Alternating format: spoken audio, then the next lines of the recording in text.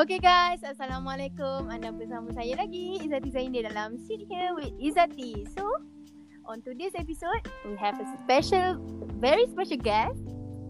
Jeng jeng. Assalamualaikum guys. Ya, Muhammad Haris Fitri ataupun lebih dikenali sebagai Ais. Yeay. Okay, thank you for joining me today. Okay, sama-sama. So, sebenarnya hari ni, today's episode, kita nak bincangkan pasal topik people stigma towards Mescom students. Mescom students. Yes. So Aish, boleh kenalkan diri sedikit? Okay, nama samaran Haris Fitri. Nama diberi Muhammad Haris Hasanan bin Syamudin, iaitu seorang pelajar Mescom UiTM Shah Alam yang sebelum ini pernah fikir pasal student Mescom ni macam stigma tu macam betul, tapi bila masuk Mescom ni rasa macam stigma tu salah. So basically jangan judge a book by its cover je lah. Oh, okay. So macam mana dulu sebelum masuk UiTM Shah Alam, dulu belajar kat mana? Dulu saya belajar dekat ni College Professional Mara Indah Mahkota, ambil English Communication. So macam mana daripada English Communication tu boleh nak ambil Mescom UiTM pula ni? Okay, cita-cita saya nak jadi content writer. Tapi bila kalau ambil English Communication tu dia more general. But kalau dalam Mescom ni kan dia ada sequences like 9 sequences, and I've chosen journalism. So macam benda ni akan membawa saya satu step lagi dekat kepada content writer lah. I see. So first nak apply Mescom ni tak rasa macam betul ke aku nak ambil Mescom ni kan? Sebab yelah kita dengar macam-macam kan sebelum betul. Kita pun kita ada main Twitter semua. Kita pun tahu macam Mescom ini itulah bimbo lah apa benda macam-macam lah kita dengar. Betul. So masa kau apply tu kau tak rasa macam betul ke aku nak masuk Mescom ni kan? Okay, aku rasa kalau aku cakap satu ayat ni mesti kau setuju dengan aku. Contohnya orang cakap kalau Mescom students ni dia nak jadi famous, nak jadi influencer, jadi artis. Betul. Macam ni pun aku rasa macam dulu fikir betul ke aku nak ambil ni. Tapi bila fikir balik, bila dah masuk ni, dia depends on the person lah sebenarnya. Kalau yang artis tu semua boleh jadi artis kalau dia rupa. But kalau Mescom ni stigma tu bagi aku macam tak ni sangat lah. Stigma tak tu tak betul lah. lah. Betul. Kan? Okay, macam kau benda yang biasa kau dengar macam sebelum kau masuk Mescom. Biasa benda yang common kau paling dengar lah pasal student Mescom apa? Kalau benda yang aku paling common dengar tu, contoh macam Mescom ni kuat, dia punya socialize tu memang kuat. Lepas tu kau setuju tak kalau orang cakap Mescom ni alah untuk budak yang biasa-biasa je, yang kalau duduk dia ambil lah language, dia ambil lah benda ni so maksudnya kita ni lazy and less smart kids lah untuk masuk Mescom, orang cakap. Ya, betul. Tapi in fact bila kita dah masuk kan, macam bila kau dah masuk kan, okay, Kau dah sekarang dah semester 2, betul tak? Betul. Okay, bila kau dah semester 2, benda yang kita pernah terfikir dulu pun pasal budak Mescom ni sebenarnya semua lain. Betul tak? Macam okay, bila kau dah masuk Mescom ni, apa benda yang kau rasa macam tak adalah macam yang aku fikirkan sangat. Mescom ni macam it's not that bad lah. Betul. Macam tu lah. Kalau aku rasa lah kalau Mescom ni kan, kalau dulu kita macam cakap alah course ni macam kalau macam ni, kalau dalam satu UiTM tu course paling haram mungkin akan go for Mescom, betul. Bagi aku kalau kau dah haram tu tak kisah kau course apa pun, and it depends on you sebenarnya. Betul. In fact kita punya Mescom pun kalau orang duk cakap result lulus kita ada student daripada matrix, daripada asasi. Betul.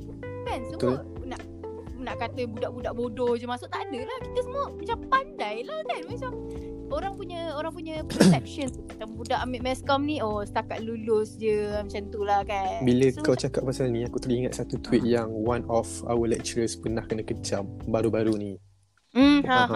Dia just nak justify pasal Mescom ni sebenarnya tak senang, dan dia tak meremehkan course lain. Dia just nak justify course kita je, but in the end orang salah anggap and orang ingat dia meremehkan course lain. Betul. Masa tu aku baca pun agak macam terkejut jugalah, sebab tak sangka orang netizen punya pemikiran, orang punya luar punya pemikiran sampai tahap macam tu sekali. Diorang punya pemikiran terhadap Mescom kan. So okay lah, macam bila apa yang macam biasanya kan, kita ada kurikulum kan, kita ada kurikulum, Betul. kita ada macam lah event dekat UiTM. So bila kau jumpa orang, kau kenalkan diri kau, saya daripada Fakulti Meskom, apa yang reaction biasa lah yang kau paling yang kau selalu dapat lah, reaction biasa? Reaction dia satu, of course dia orang akan tengok kita, cara pemakaian kita. Betul, kita antara fakulti yang pakaian dia bebas, cuma kita tak pakai short pants, tak ada crop top, cuma kita just bebas, maksudnya berkasut, berseluar, berbaju. Tapi kalau bagi aku lah, benda yang paling common kalau bila kita introduce time curriculum tu, artis ni, wartawan ni, lepas tu dia orang tengok kita punya pemakaian. So basically 3 benda ni bagi aku macam biasa lah. Ada tak perkataan ni keluar daripada mulut diorang? Oh, patutlah. Biasalah. Itu biasa, serius. Itu biasa lah. So macam kalau kau macam yelah, student biasanya kita fakulti Meskom sebelah fakulti sukan kan. Fakulti lain pun ada dekat-dekat sebelah kita. Tapi macam diorang, bila diorang nampak kita dress up, kadang ada diorang pernah persoalkan kat kita macam, budak Meskom ni tak penat ke dress up setiap hari? Apa pandangan kau pasal tu? Macam budak Meskom ni betul kena dress up, kau rasa? Kalau bagi aku, benda ni dia open-ended question. Sebab kau boleh disagree and kau boleh agree. Tapi bagi aku nak tend to agree benda ni. Sebab bagi aku suka dress up. And bagi aku tak salah pun, sebab macam dia bagi kelonggaran kita untuk dress up. But aku tak adalah dress up pakai seluar pendek, sebab benda tu haram dekat fakulti kita. Betul. So Macam-macam fakulti pun lah sebenarnya. So basically macam kalau aku dress up ni just untuk aku show my confidence level lah dekat fakulti apa semua. So basically tak ada pun kita nak menunjuk sampai ke fakulti lain, just kita enjoy buat benda tu disebab diberikan kebebasan. Aku rasa perception orang yang dorang salah terhadap budak-budak Meskom ni adalah, dorang ni dress up untuk orang. Padahal kita pun untuk kita sendiri je, faham tak? Ada dorang tak tengok hari-hari yang ada je kita tak dress up. Ada je hari kita malas. Bukan selalu. Bukan selalu. Tapi macam dorang punya perception terhadap kita tu macam budak-budak Meskom patutlah kena dress up. Padahal fakulti lain ada je yang dress up juga. Fakulti law kan, ada yang ramai dress up semua. So macam itu adalah satu perception orang lah terhadap kita yang budak Meskom. Kalau kena pergi kelas memang kena dress up. Tapi bagi aku benda tu benda bagus sebenarnya, Zati. Kau tak rasa ke benda tu bagus? Aku rasa benda tu bagus juga. Sebab yelah, kita bila kita dress up, kita rasa yakin kan. Confidence kita macam build our confidence kan. So, kita rasa yakin. Banyak contohnya lah, memang aku jujur lah, kalau aku pakai makeup pun satu hari tu either aku tak ada mood ataupun aku macam malas ke apa. So memang satu hari tu aku akan, confident aku macam tak berapa nak tinggi lah kan. Betul. So benda tu benda bagus juga, faham tak? So macam, tapi kalau macam daripada segi kau kan, macam bila orang kata Meskom ni belajar senang, apa pendapat kau lepas kau dah semester 2 ni, kau dah harungi semester 1, sekarang ni kau tengah harungi semester 2. Apa pendapat kau bila orang cakap Meskom senang ke, kau tak payah nak beria lah belajar, boleh dapat A juga, boleh dapat 3.5 juga. Apa pendapat kau? Yang ni menarik sebenarnya soalan yang kau tanya aku ni. Sebab bagi aku kan, kalau Meskom ni dia consist of macam first dulu aku cakap kau pernah tak dengar orang cakap macam ni, alah kau kerja buat movie review je, senang tu buat movie review, tengok movie buat review. Kau pergi interview orang buat artikel, macam kau just simple je tulis balik apa yang kau dah interview. Tapi sebenarnya benda tu lagi susah daripada apa yang orang fikir sebenarnya. Contoh kalau fikir balik kan, aku bagi pendapat aku ni, kita sebagai mass commerce, benda subjek yang semua ni semua subjektif sebenarnya. Sebab kita belajar ni dia perlukan critical thinking. Dan bagi aku benda ni open-ended. So basically when you have one source, kau nak kena describe one source tu based on your own credibility, and kau kena disagree ataupun agree dengan benda tu, but using your own credibility with your own words. So basically benda ni tak semudah yang cakap just tulis tu, bukan. So kau nak kena ada sources kau nak kena ada documentation apa semua yang macam kita belajar tu lah. So kalau fikir balik benda ni, dia macam dia tak ada definite answer lah untuk kau punya kerja tu. So basically apa yang kau buat tu, kau kena convincekan lecturer kau apa yang kau buat tu ada reason dia sendiri. Betul. Sebab kita punya lecturer pun bukan, kalau nak fikirkan, bukan semua lecturer kita nak senang-senang nak bagi markah macam budak boleh menulis, aku bagi markah lah ni. Diorang pun, lecturer kita pun nak tengok effort kita, hard work kita, so that dia boleh bagi markah yang setanding dengan kita punya usaha. Betul tak? So kita, tapi orang orang banding-banding dengan kita dengan budak law, budak medik, budak engineering. Itu kita tak nafikan. Macam dorang ada kelebihan dorang, kita pun ada kelebihan kita, betul tak? Kita maybe belajar benda yang lain, dorang belajar benda yang lain, macam tu. Tapi ada benda yang mungkin dorang tak reti nak buat. Betul. Kan? It's like macam kalau orang cakap, kalau yang macam engineering student apa semua, maybe diorang, ni just aku punya pendapat lah, maybe diorang lack of social skills, but diorang better in terms of calculus apa semua. Yes, betul. So kalau kita maybe kita in terms of social skills apa semua, kita better in that. Tapi kalau bila bab mengira, okay, kita lembab kat situ, contoh. So maksudnya ada pro and cons yang kita tak perlu kot bagi aku untuk banding kos mana ni, kos mana tu. Betul. Sebab itulah macam kadang-kadang aku pun kadang-kadang bila aku nak kenal dengan dia meskom, takut kena bash tu. Betul. Dia rasa macam ada satu barrier. Meskom je. Faham. So macam kadang-kadang kita pun, aku rasa memang sebab tu lah sini-sini kita pun dah naik lali. Macam diorang pun buat hal masing-masing. Tak kisah kita lain nak pandang apa kan.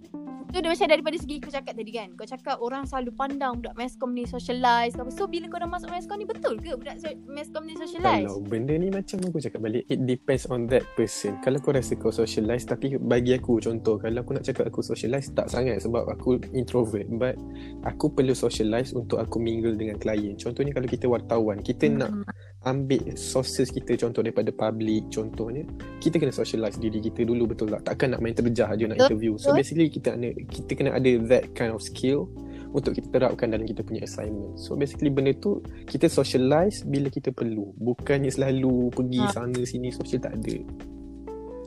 Dan aku rasa pun kau setuju macam kau cakap tadi jugalah, macam socialize tu juga, kalau socialize in negative way, maybe benda tu atas diri kau jugalah. Kan, kalau kau macam takut, maybe dorong lah. Tapi macam setakat ni aku tengok macam, yelah kalau kau dah tercenderung, maybe kau akan tu lah. Tapi kalau kebanyakannya member pun semua macam memang okay, memang tak adalah nak ke arah tu, ke arah benda-benda yang tidak lah. Sebab kita, we know each other very well. Betul. Kan.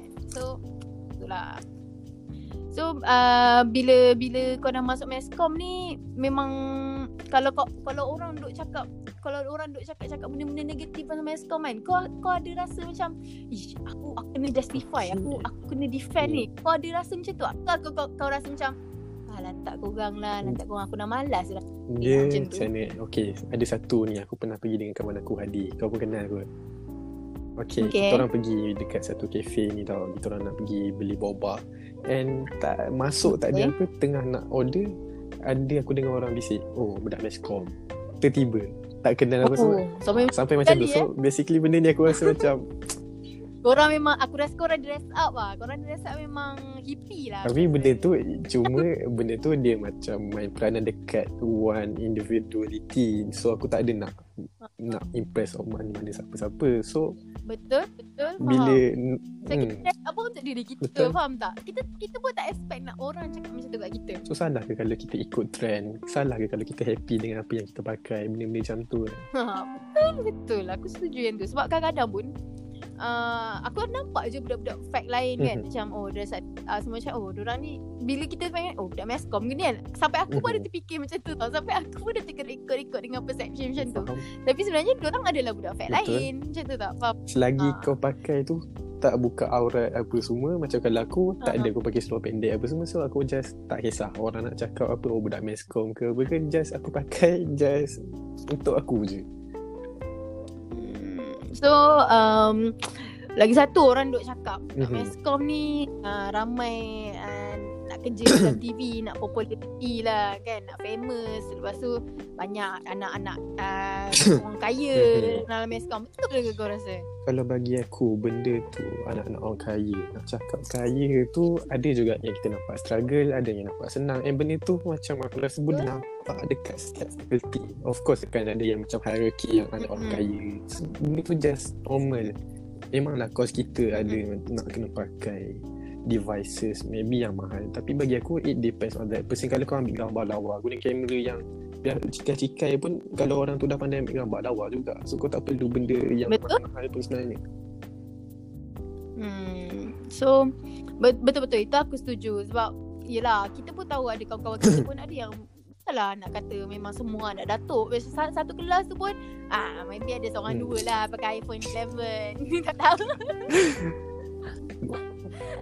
Itulah. Tapi macam aku kan, kadang-kadang kalau aku cakap dengan makcik-makcik aku pun, kadang-kadang orang tanya kos apa, orang tak rasa kos kita ni macam it's not that very important in the society now. Macam susah dapat kerja. Kau rasa betul ke susah dapat kerja? Soalan ni bagi aku macam dia aku makan dalam hati lah sebenarnya. Aku pernah raya tahun lepas, kan kita raya sebelum kita masuk degree, betul? Betul. Dia orang tanya dapat apa, nak sambung degree. Lepas tu aku pun cakap journalism, masscom. Lepas tu nanti nak kerja apa? Faham tak? Dia orang punya persepsi, dia orang akan tanya kerja apa. Kalau macam engineer, kerja, orang cakap kerja gaji sedap. Tapi kalau wartawan ni macam dia orang wartawan baik, kau nak kerja apa? Faham? Dia dah tahu kita nak ke arah sana, tapi dia tak tahu apa lagi yang kita dia lagi nak tanya. So bagi aku benda ni kan, kalau tanpa masscom student, aku bagi contoh lah, macam kalau K-drama ke apa semua. So kau tak rasa ke kalau macam entertaining radio shows, macam yang cakap-cakap and benda yang entertaining dekat dalam entertainment industry ni, ramai sebenarnya mass-commerce kat dalam tu. And benda ni semua kan, kalau tak tanpa dia orang tak wujudnya entertainment yang sekarang orang marketing apa semua tu, kalau kau tengok pun ramai mass-com student sebenarnya. Macam in fact sebenarnya kita semua ni memerlukan tau medium komunikasi, lagi-lagi dengan teknologi sekarang. So komunikasi ni memang orang kata sangat penting lah. Memang kadang-kadang orang ambil remeh komunikasi apa benda semua kan, macam tak penting, cabang tak penting orang cakap kan. Tapi macam tak sepenting medik lah kononnya semua. Tapi sebenarnya people need communication macam to get the information. Betul tak? Macam ni Zati, dia cakap pasal journalist should be considered as one of the frontliners. Faham tak? Macam kalau dalam RMO sekarang ni, kau takkan dapat berita kalau tak ada journalist. Betul? Journalist bekerja kau. Kalau ada yang pergi interview kat luar tu, macam dia dah dedahkan diri dia dengan wabak COVID-19. So benda ni pun dia buat untuk bagi tahu dekat rakyat. So benda ni pun sebenarnya sama je macam doktor, cuma dia punya lain-lain bidang. Tu cakap, kau tak payah nak compare orang ni dengan orang ni, sebab lain-lain kerja. So ada job dia sendiri. Sebab macam setiap society kita ni, setiap pekerjaan tu memainkan peranan masing-masing. Macam dalam podcast kau sebelum ni kan, kau ada cakap pasal orang angkut sampah. Kalau tak angkut sampah, memang environment kita teruk. Betul tak? Ni semua orang ada role masing-masing untuk memainkan peranan dalam society. So kalau salah satu pun tak ada, memang society tu memang akan sengit sebelah. Macam tu.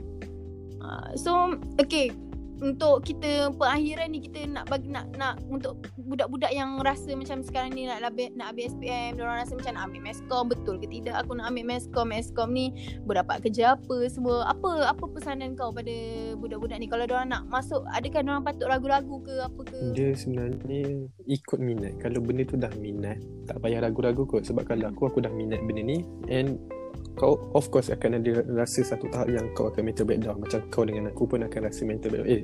Kenapa aku ambil subjek ni? Betul tak? Tapi bila kita dah fikir, sebab kita minat, benda minat tu yang akan pushkan kita ujuk kita untuk teruskan dia. Sebab tak ni semua course susah.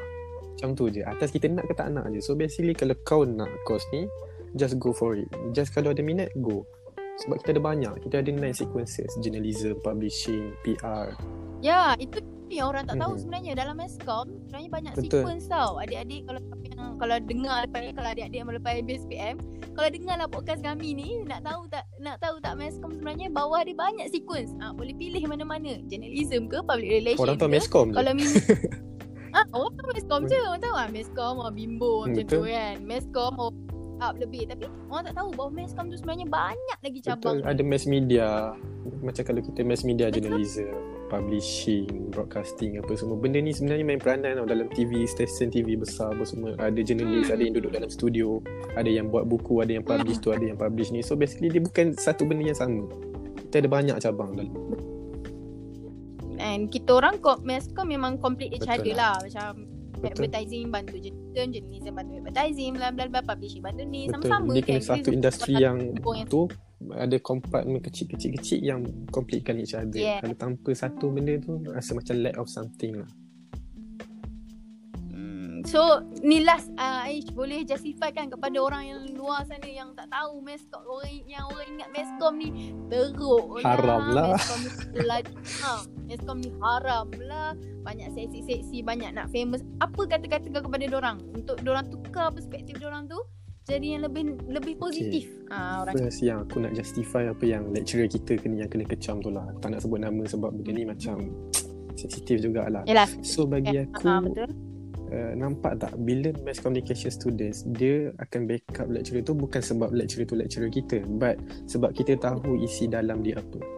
So orang luar tak nampak benda tu sebab orang luar okay maybe like kita communication student, so we communicate with each other and kita faham benda tu. So orang luar maybe dia orang macam lack of understanding in terms of social skills ke apa, so dia orang tak akan faham. So bagi aku nak cakap yang there is no such thing and macam easy courses ni tak ada dalam aku punya kamus sebenarnya. Semua susah and it depends on orang tu. Kalau kau rasa kau boleh ke sana, kau pergi sana. Kalau kau boleh pergi ke sini, kau pergi ke sini. So itulah bagi aku each field ni dia ada their own obstacles lah as students. Betul. Aku setuju yang tu.